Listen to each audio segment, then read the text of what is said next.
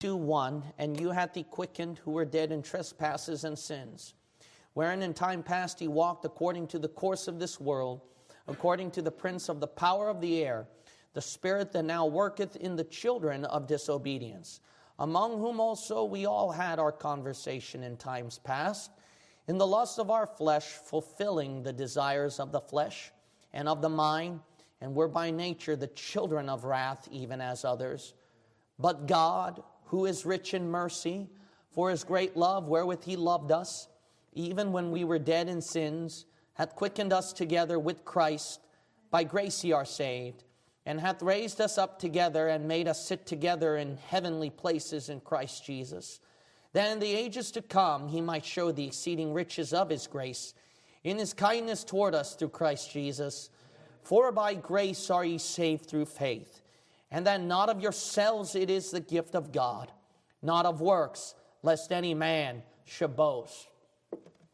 To preach about his grace is actually unspeakable. For me to speak on it, it is quite unspeakable. There is a song that goes, there is no other word but grace, but amazing.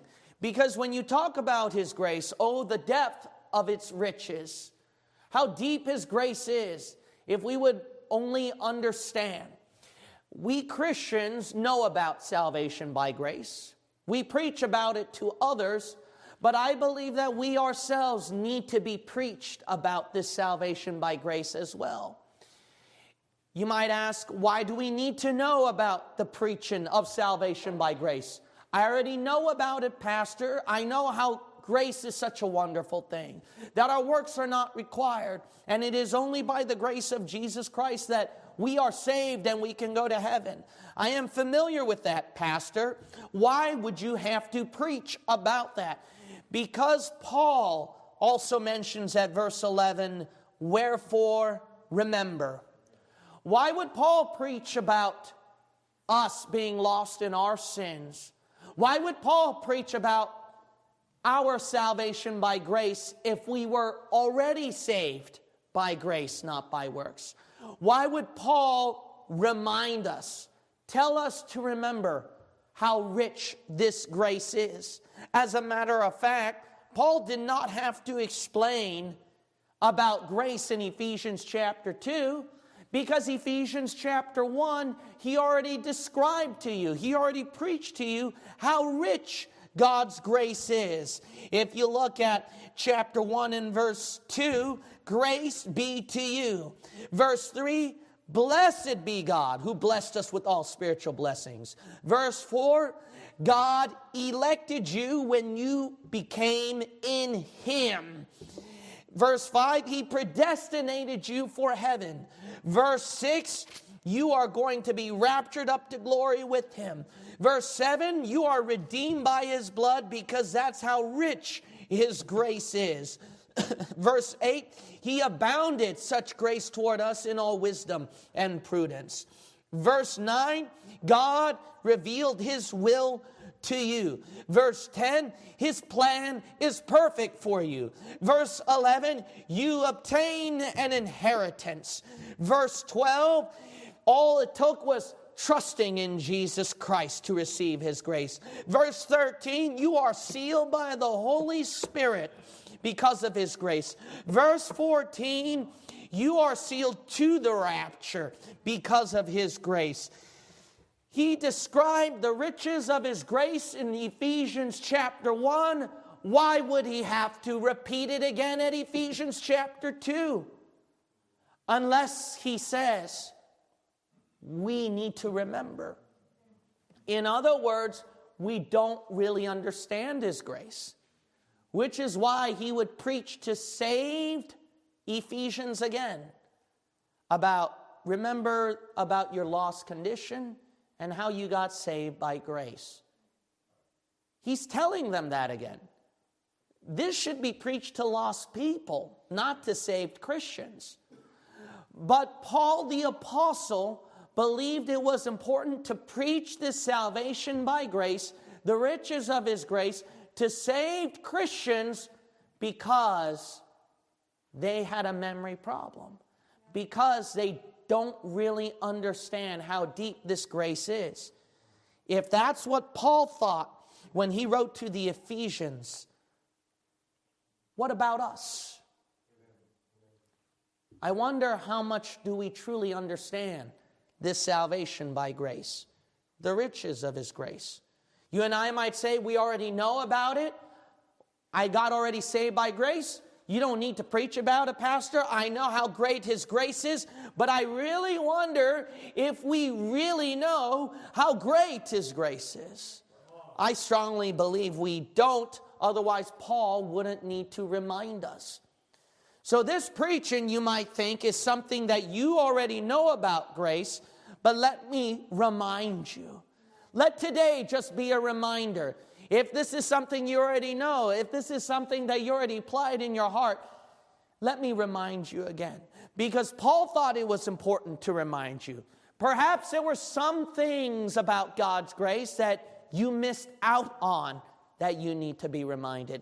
Perhaps there were some things about God's grace that you've forgotten, and that's the reason why you need to be reminded. Whatever the case is, Paul thought that it was important to remind the Ephesians. I think that it would be important for me to remind you saved Christians as well. So let me remind you about God's grace. I would like to speak about the unspeakable grace. Will you pray with me? Now, Father, fill within me the power of your Holy Spirit and wisdom from on high. Lord, how much have I forgotten about your grace? How much have you shown me how rich your grace is? How much have you encouraged me about your grace? Will you do so with these people? Lord, as human flesh, we tend to forget. Remind us once more. In Jesus' name we pray. Amen. My first point is to remember your prior state. Remember your prior state of grace. Prior to your state of grace, what were we at verse 1? And you hath he quickened, who were dead in trespasses and sins. In other words, you were dead because of your sins. So God had to make you alive. Verse 2, wherein in time past ye walked according to the course of this world, according to the prince of the power of the air, the spirit that now worketh in the children of disobedience. In other words, you were controlled. You were possessed by Satan himself. You followed whatever spirit the world took its course, and you were enslaved by it. You were not free. That was prior to your state of grace. I also see at verse 3, among whom also we all had our conversation in times past, in the lust of our flesh, fulfilling the desires of the flesh and of the mind, and were by nature the children of wrath, even as others.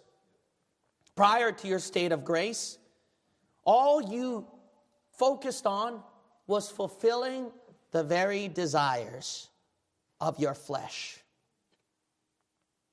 Now think about that. That is prior to your state of grace. Prior to your state of grace. Prior to your state of grace, what you were was enslaved by sin. You could not be free.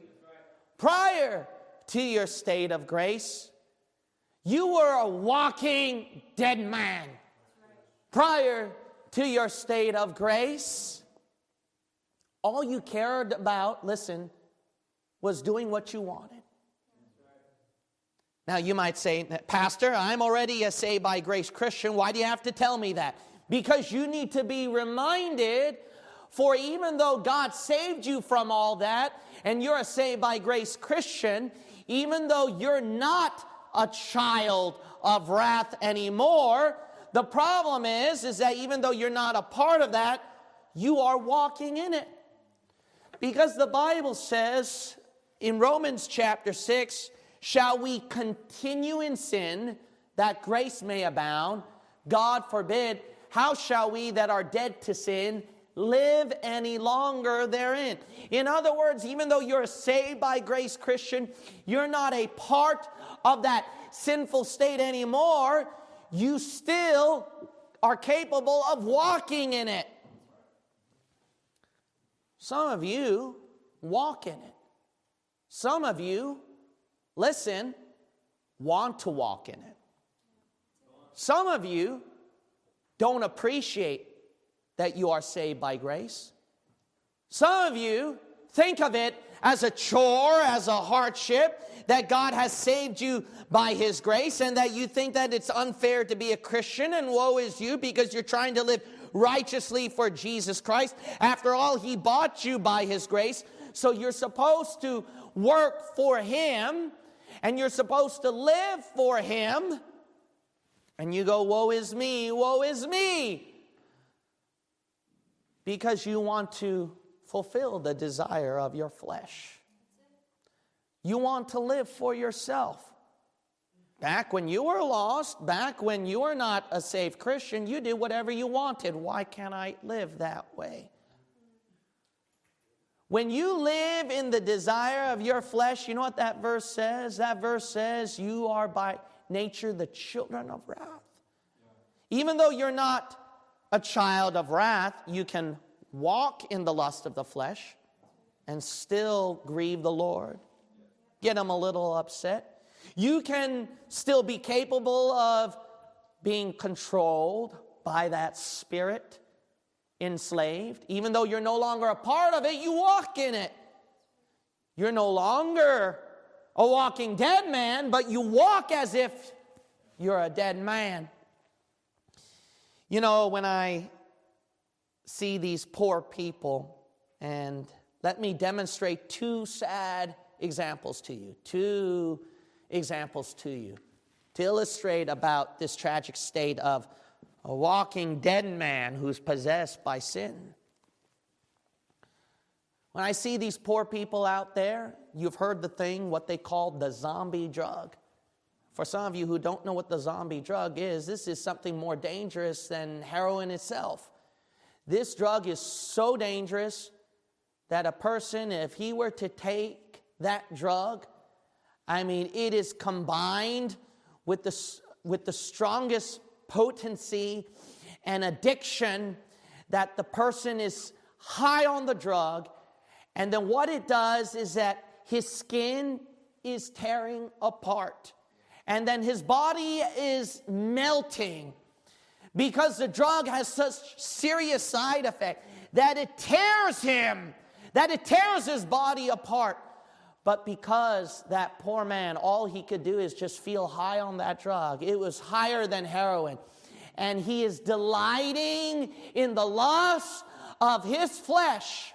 And because his flesh is feeling so good, he could care less that his body is tearing apart.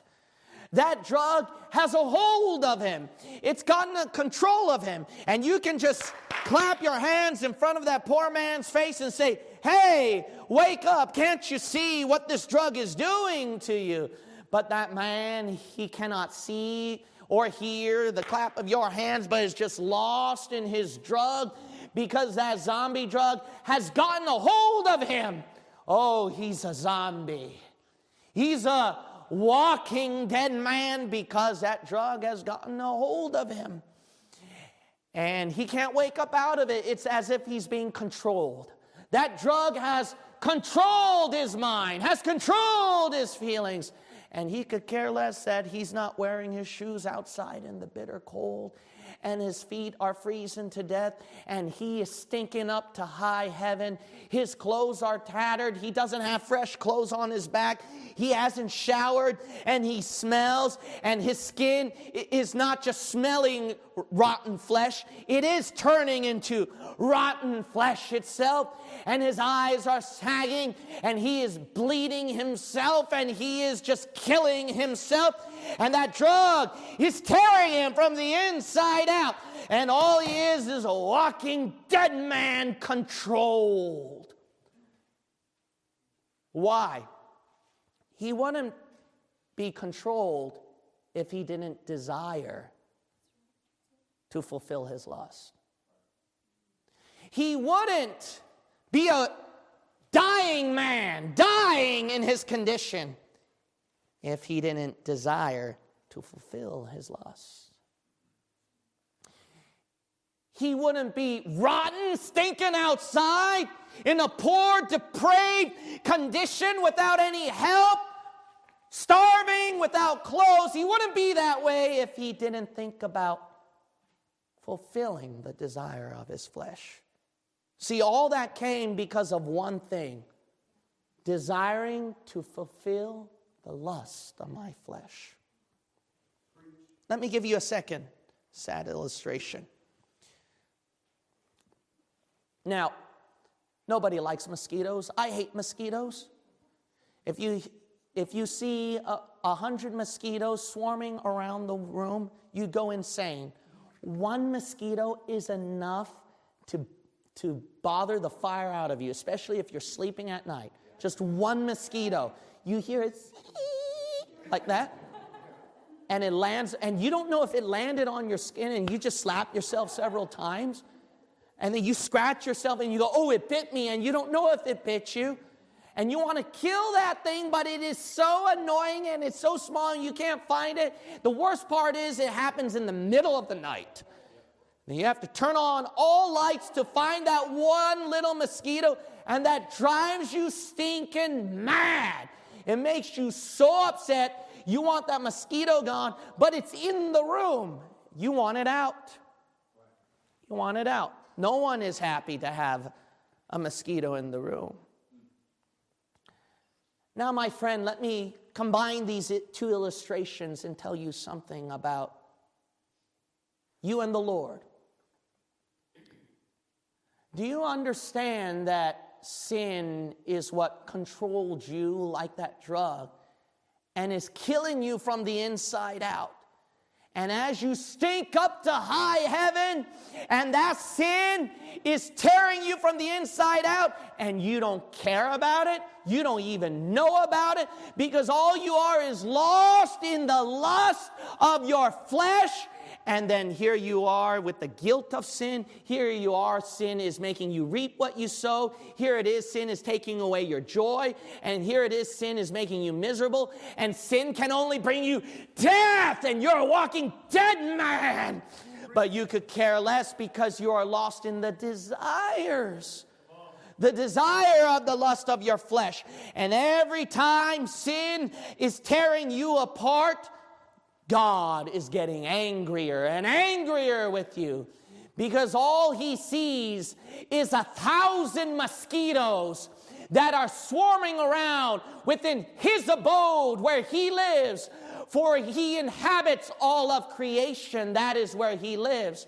And all he sees is 1,000 swarming mosquitoes that makes him more angrier and angrier and angrier every day. And you could care less as you are lost in your sin.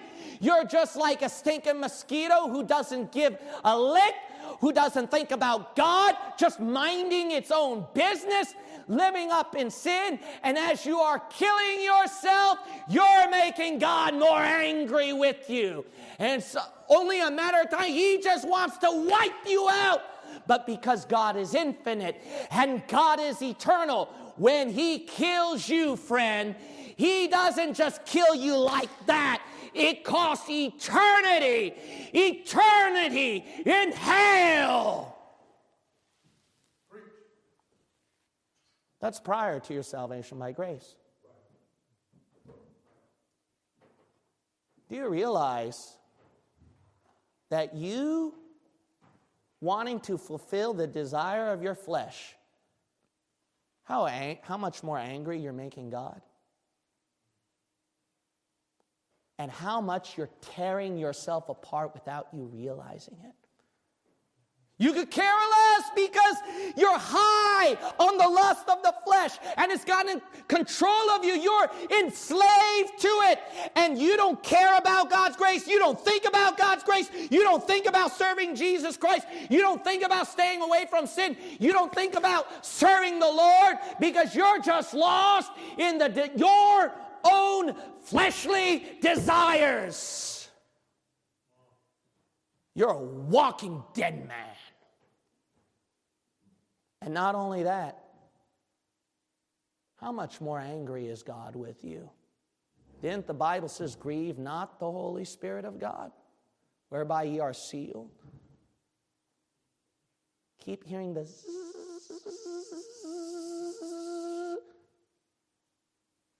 How much more can he take? Be sure your sin will find you out.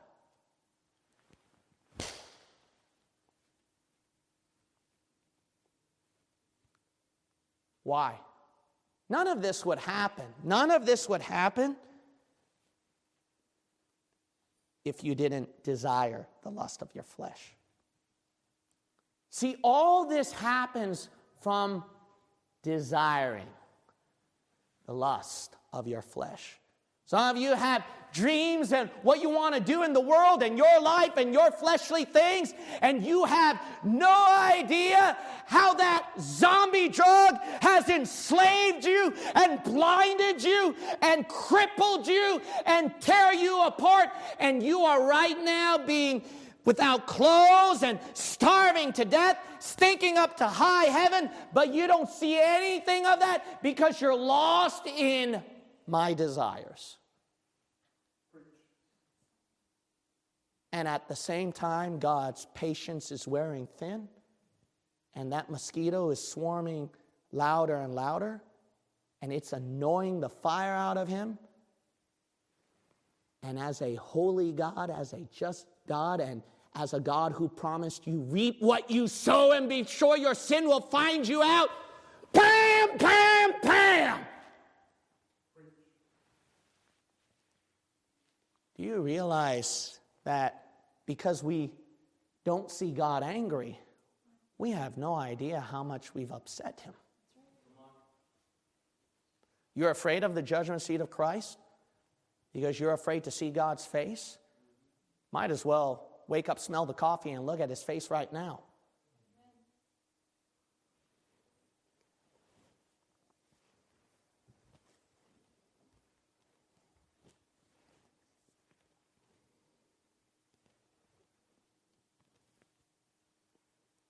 We should not exist here. You think your Christian life is bad?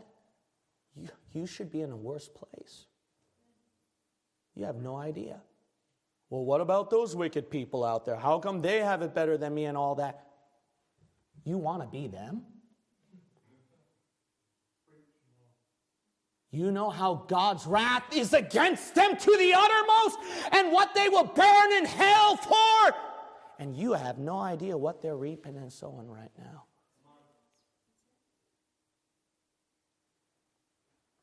Yeah, the Christian life is hard, isn't it, huh? Yeah, the world has it better than me, huh?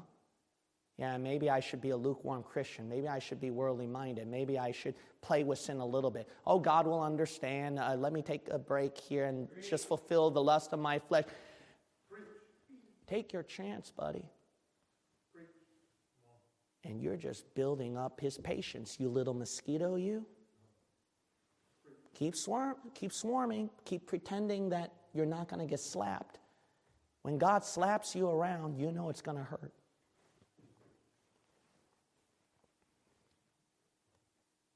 Verse 4. But God. Amen. But God.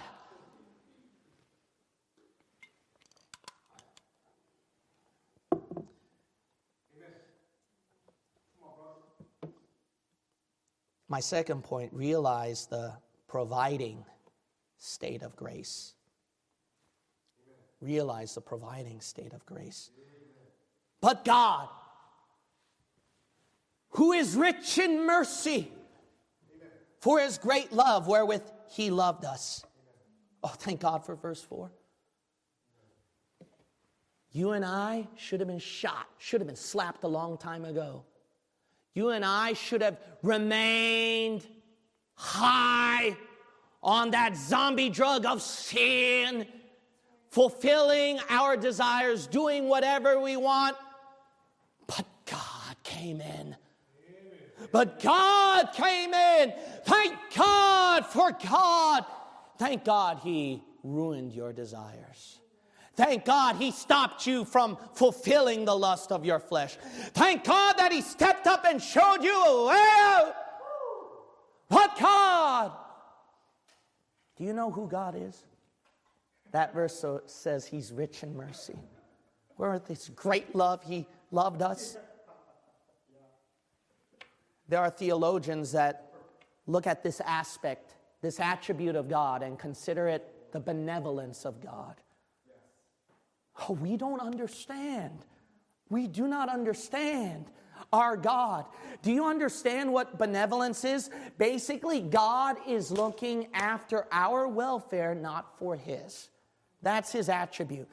But God, see right here, He wasn't looking after His welfare. He looked after our welfare. He saw us lost and enslaved in sin, fulfilling our own desire. And out of great benevolence, He stepped in and He said, I'm going to put a stop to that. I'm going to give you a way out. When He looks after your welfare, He's not thinking about His, but your welfare. You know, what's the most important to God is His glory. Amen. You and I are created for His glory. So then, how is it that He cares about our welfare rather than His if His glory must be prioritized?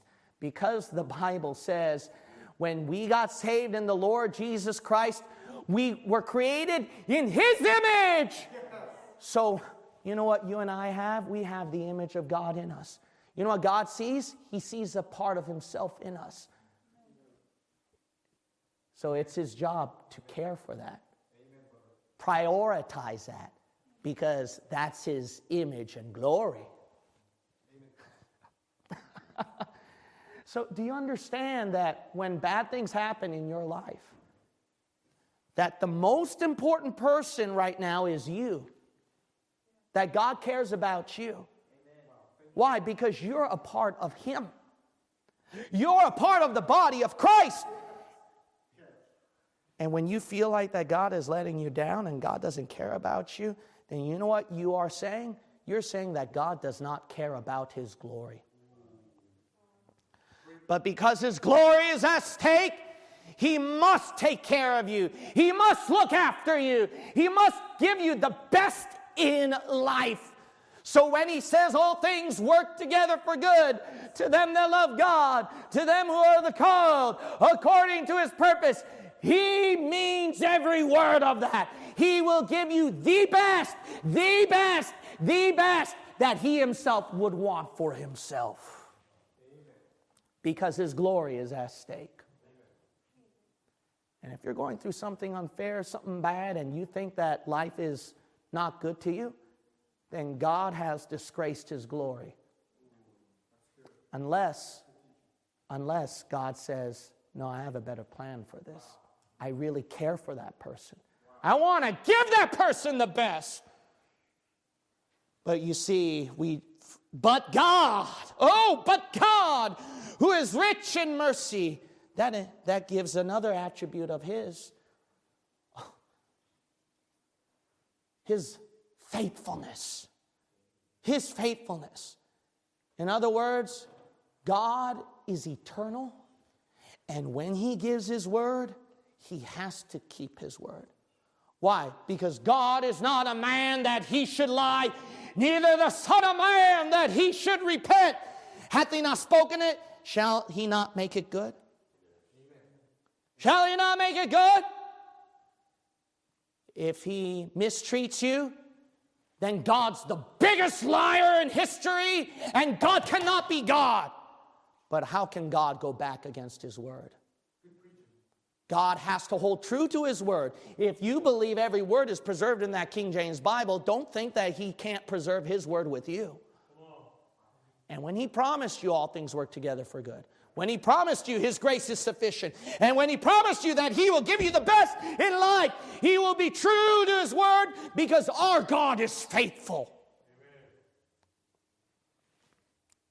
What's at stake here is if He doesn't keep His word to you, if He won't give you his grace and treat you well,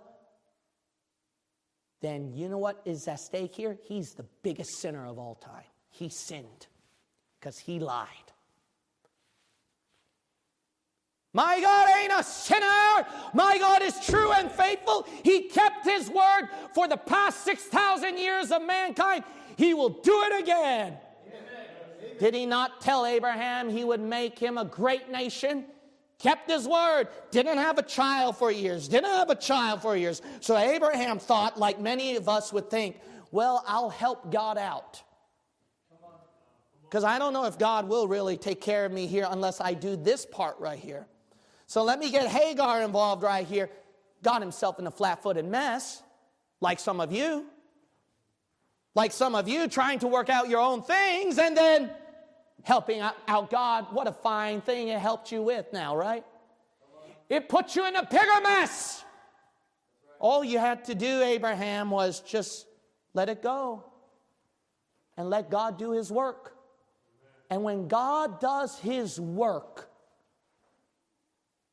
it can go 100 years long, Abraham.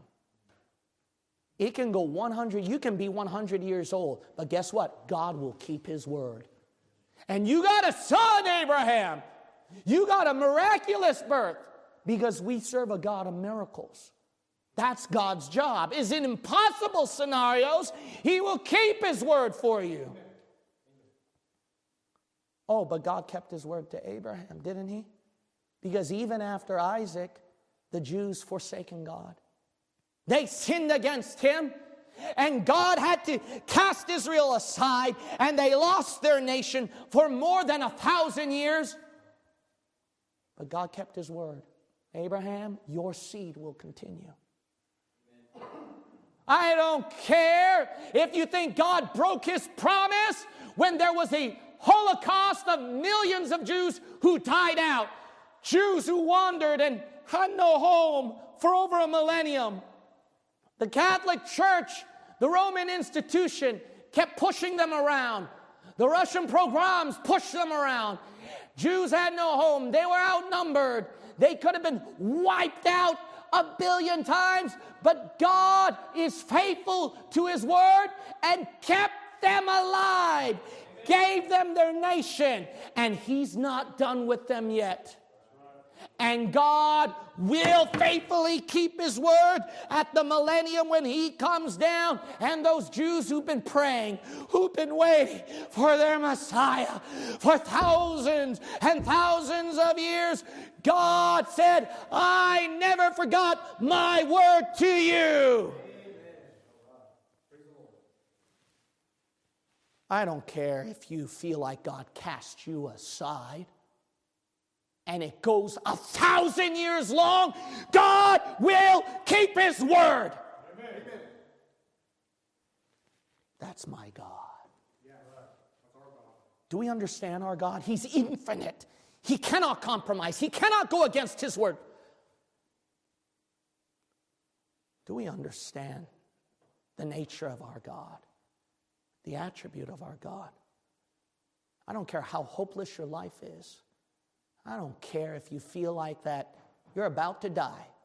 I don't care if it goes 1,000 years long or if God cast you aside.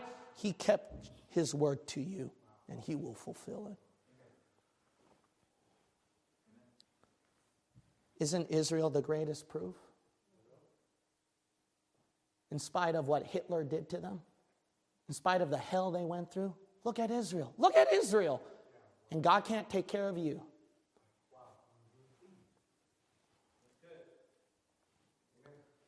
But God,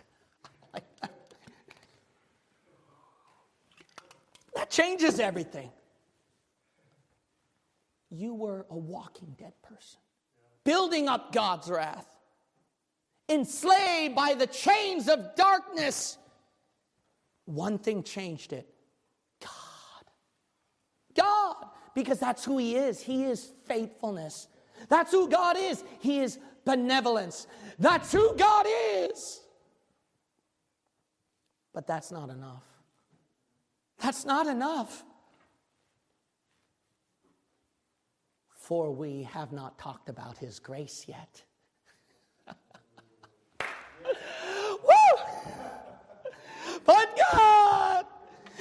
benevolent and will always look after our welfare. The God who is faithful and will stay true to his word and keep his promise to you. The God who is also grace. You know, benevolence is where God looks after your welfare, but he can expect something in return. He can expect some favor in return. But grace is where God gives it to you without any favor. Do you understand? Do you understand that God gives you not just benevolence, but grace where he doesn't expect any favors? Thank you, Lord. He gives you his grace. Oh, what wonderful grace the Bible says right here in verse 5. Even when we were dead in sins, hath quickened us together with Christ. By grace ye are saved. You know what grace did? It saved you from that zombie drug. That life out in the streets, out in the corner, high on me. My ways, what I want, my desire. That's what grace did. It saved you from your greatest enemy, yourself. Your desires that you were enslaved to, that was killing you, that tore your body in half, that couldn't care less if you were rotting like rotten eggs and smelling up to high heaven, being the annoying mosquito buzzing around, expecting any moment the wrath of God. And grace is what saved you all of that. You know why you're still breathing? Grace. You know why you're able to come to church today? Grace. You know why you're able to accomplish certain things for the Lord so far? Grace. Why? It saved you from yourself.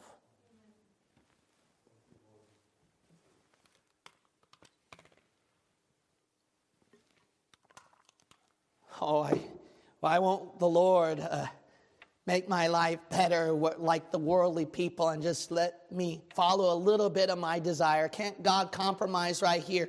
Oh, why, Lord, won't you answer my prayer on my desire? Can't you give me a little break right here? You know what God's grace says? No. Why? Because I'm so good to you, I'm going to say no. Because I love you more than you can love yourself, I'm going to tell you, get away from that. Wow, that's good. You know what God's grace is? That you don't have those things of the world. You know what God's grace is? That you don't have those sins that you can play around with anymore. You know what God's grace is? That your dreams and aspirations from your desires are crushed. You know what God's grace is? Saving you from yourself. That's God's grace. And if you don't want God's grace, then have at it. Go to your desire. All it takes is following your desire. And you're back to where you're from, rotting on the ground, smelling like rotten fish and eggs, high on the drug, the zombie drug of desire and flesh, having no care of what the Lord and others view you as, and lost in flesh, controlled and enslaved and bound and imprisoned by flesh. Have at it if you don't want God's grace. Have at it if you don't want God's grace. How many of you don't want God's grace today and go back to the world?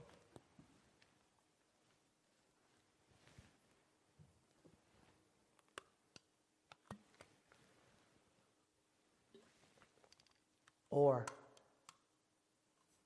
are you grateful that His grace kept you from that horrible zombie drug called you? It's His grace if you think that you're going through a hard time, if you think that you're sacrificing so much for Jesus, if you feel like that life is unfair, and then through your saved Christian, salvation by grace Christian walk, and that God hasn't been good to you, and that everything is tumbling against you, and then you're getting stressed out, and then the storms of life are crashing over your head, and that nothing's going right for you, nothing is going right accordingly to your desires. Remember, that's all God's grace. And you don't have to have it. You don't have to. You don't have to. All it takes is follow your desire. That's all it takes to get back to the zombie drug. That's all it takes. Go for it. Go for it. Today's preaching, what you can learn today is follow your desire.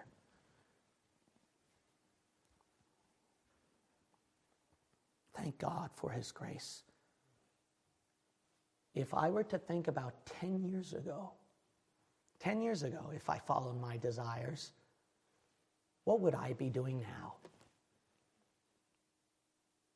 Ask yourself, if you were to follow your desires 3 years ago,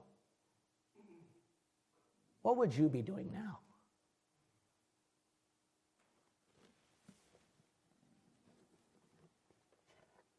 Thank God for His grace.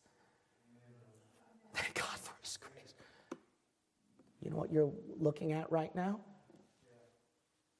Trophies of His grace. When you're hearing the hymn singing, you know what you're hearing? A tune of His grace. When you're fellowshipping with each other, you know what you're witnessing? You know what you're looking at? God's grace. You know what you're hearing right now? Grace. Everything in this room, everything that you see, everything you hear, everything you feel in your heart, this is grace. This building is His grace. The presence of everyone here is His grace. You knowing somebody here is His grace.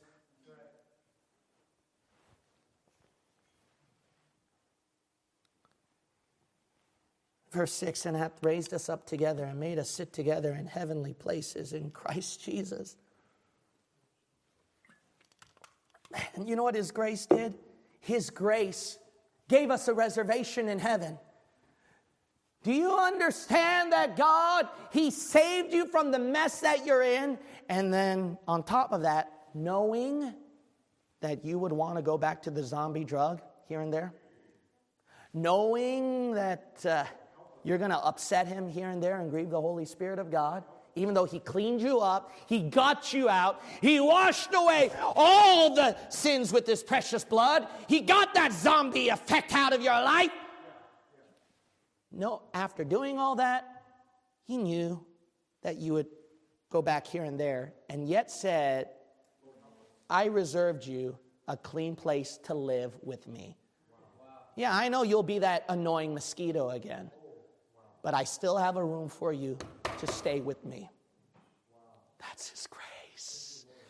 Oh, His grace is wonderful grace. Verse 7, that in the ages to come, He might show the exceeding riches of His grace. Do you understand that His grace is not even revealed yet? His full grace has not been revealed yet. Brother and sister in Christ, you have no idea that God is infinite in His grace. That means His grace, as the Bible says, oh, the depth of His riches, they are unsearchable. Brother and sister in Christ, when in the ages to come, you know what that means? That means in the next years of your life and throughout, once you hit heaven, and through the ages after that, and the ages after that, and the ages, and down to the ages after that, you have yet to experience the very tip of His grace. For His grace is infinite, and it is so deep that after 1,000 years in the millennium, you've barely scratched the surface of His grace. We don't know what it all entails. You heard it all. Rulership over kingdoms, an inheritance of all things. The universe will be ruled and traveled upon. The tree of life, the water of life. No pain, no sickness, no sorrow. Brother and sister in Christ, that is only the part. That is only a part of His grace. In the ages to come, you have no idea what else is out there as you got saved by grace and you enter the realm of eternity in the ages to come. God still has plenty to offer you. Wow. You think you know what grace is? Everything you heard in the Bible is not even the part of it. Because God's infinite, so His grace will be infinite. Oh, He can go on infinitely, infinitely, infinitely. And His grace will just feed upon everything that you can feast upon. And you will be so stuffed that you will be content with what you got on His grace. And His grace is still abundant in supply. And the half has not yet been told. Do you realize that what you're experiencing so far in His grace is just a little bit? This is not everything to His grace. Do you understand that? What you and I are experiencing is not even all of His grace. But everything in the world, everything of the desires of your flesh, you hit a limit. You hit a limit. And when you hit the limit, you try to find it again, that feeling, that desire, and you'll never get it. But grace has no limit. But I like what that verse says. And the ages to come, He might show the exceeding riches of His grace in His kindness toward us. So, in other words, it's not just the ages to come. Even right now, He gives you the abundant riches of His grace. Oh, praise the Lord Jesus Christ for what His grace has promised to you. He promised you that all things would work together for good to them that love God. He promised you that He would supply all your needs according to His riches in glory by Christ Jesus. He promised you that I will never leave you nor forsake you. He promised you, my joy I leave with you. He promised you, ask and ye shall receive that your joy may be full. He promised you that He will give you better than what you can ask or receive, even with the prayer answer no. He promised you 200 promises of God. What more can He offer to you as I'm feasting on the riches of His grace? All I am was Mephibosheth, a crippled, a sinner, made to be destroyed, made to be wrath, born to be doomed to hell for all eternity. All I was a dead dog, Mephibosheth. But as I am sitting on His table, I am feasting on the riches of His grace. And then I see Amnon right there. And Amnon, he's not thankful for the riches that he's feasting upon. Oh no, he's lusting after somebody.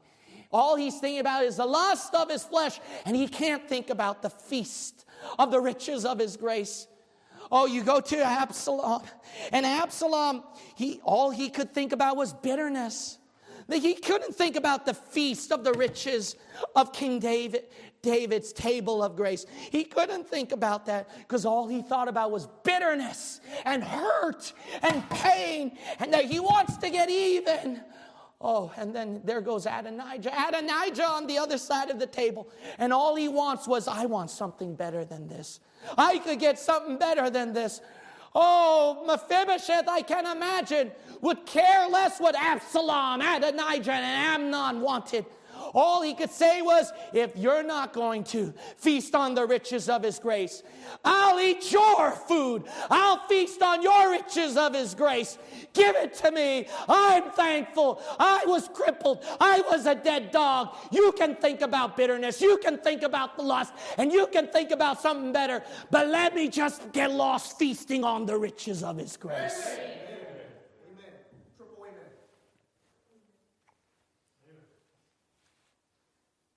Amnon, you still lusting? You got a desire of the flesh you want to fulfill? That's all you can think about? Rather than the feasting on the riches of his grace? How much time have you wasted? How many foods have you left over that is just waiting for you to be eaten? Absalom, all you can feel is pain and hurt and get bitter? That's all you can feel? My goodness, no wonder you're starving to death from tasting at least one of his grace. Adonijah, you think there's something better out there, huh? And that's why the feasting of the riches have meant nothing to you. How much time have you wasted? How much food have you wasted? I don't know about you, but I think it's better to be Mephibosheth and just spend every time that you've got left in your life feasting on the riches of his grace. The Bible says at verse 8 and 9, the last thing I want to point out. So I've talked about the third point, the present state of grace, which was verses 5 through 7. Now I would like to talk about verses 8 through 9. Verses 8 through 9. The Bible says, "For by grace are ye saved through faith, and then not of yourselves. It is the gift of God, not of works, lest any man should boast." Can I tell you something that's better than the ages to come of the unlimited riches of his grace? Can I tell you something better than the 200 promises of God that he promised you where you're feasting on his riches of his grace? Can I tell you something better than the grace where he delivered you from yourself, from that zombie drug? The greatest gift of grace he ever gave to you was that you don't have to work a thing to be saved from hell. That you didn't have to die for your sins, but he died for you. And he gave you eternity in heaven with him. That alone is greater than all his graces combined. For if I had 200 promises of God, what good would they be if I died and burned in hell for all eternity? What good was it that God delivered me from the zombie drug because of his grace, and then I go back and I'm doomed to hellfire? What good is it if I had unlimited riches of his grace for ages to come if I lose it all and end up in hell for a longer period of time? See, his salvation by grace is the greatest thing that you and I can ever receive. If you don't think salvation by grace is that much worth it, then don't have Jesus die for it. And let's see you try to earn salvation by grace. Let's see you pay for that. If you don't think salvation by grace is to you, you know how you're going to earn it? You know how you're going to pay for it? You can work all you want in your righteousness, but you'll never be as righteous as Jesus Christ for 33 and a half years without sin. Oh, your works of righteousness will never amount to everything. You think being righteous as a Christian, working as a righteous Christian is hard now? You do 100 times more hard than that to earn your salvation to get saved out of hell.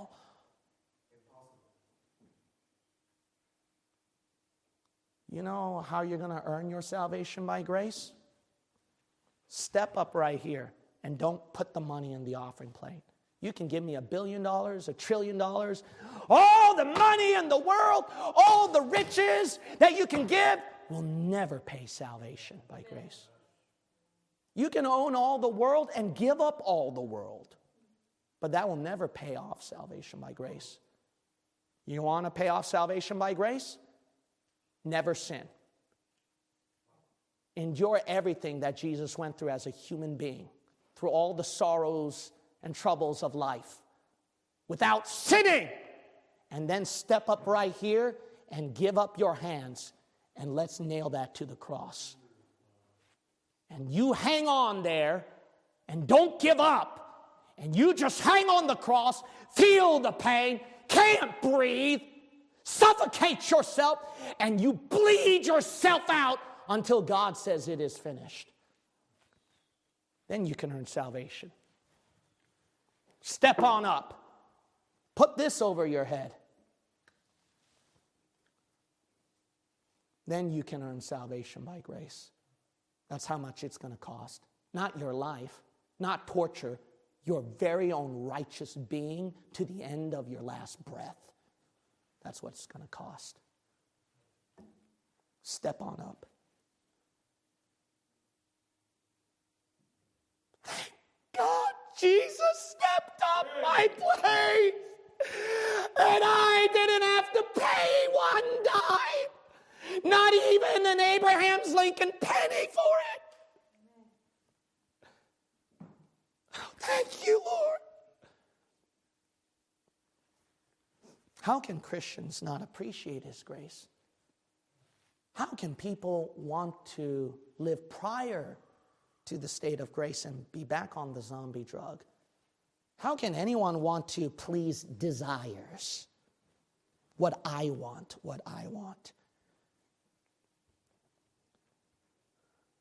How can anyone think that the Christian life, living the Christian life, salvation by grace is, an unfair and a difficult, hard life? How can anyone think like that? It's amazing.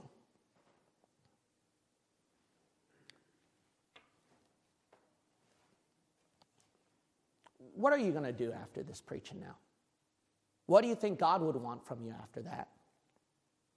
After hearing His preaching of grace, what do you think God will want from you after that? You might say, I'm going to go on the altar, Pastor, and thank Him for real this time, for the grace that He's given to me. That's good, brother, but actually that's not what God would want from you. You might say, well, Pastor, I've gotten under conviction. And this time I'm going to remind myself how real His grace is and take it with more gratitude this time. You know, that's good, brother and sister, but that's not what God would want from you today. You might say, well, because I received such an amazing offer of grace, I'm going to work it out the best that I can and pay Him back. That's wonderful, brother. But believe it or not, that's not what God will want from you today. You know how you're going to thank Him for real and work really hard for Him for real and remind yourself with appreciation how great His grace is? You know how you're going to do all that?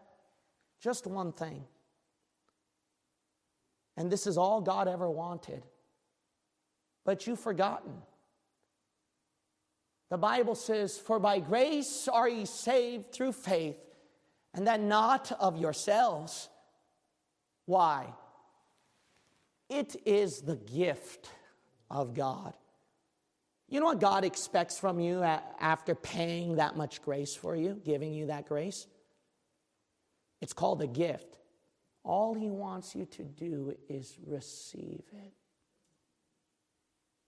That's all He ever wants from you, is to just take it. Because if you took it, you would thank Him for real. If you took it, you wouldn't reject it like it before and say, I don't want this. I want the desires of the world. See, by whining and complaining and taking His grace for granted, you dismissed His gift. You didn't wholeheartedly receive it.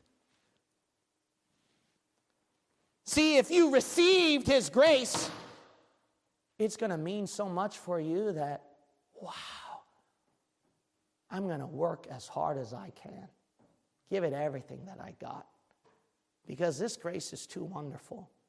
But see, there were so many wasted years, wasted days, that you've put off His grace, put off His grace, put off His grace, put off His grace, to shoot yourself with a drug called desire and laying down in the gutter when God offered His grace to you all that time and says, all you got to do is receive it. If you received it, you're going to thank Him for it. If you received it, you're going to live with much appreciation and remind yourself about it. If you received it, you're going to work as hard as you can with every ounce of your being to pay Him back. Now, the question is, just like before you got saved, do you remember the gift called grace? God would like to ask you one more time, will you receive it or reject it again? Every head bowed and every eye shut.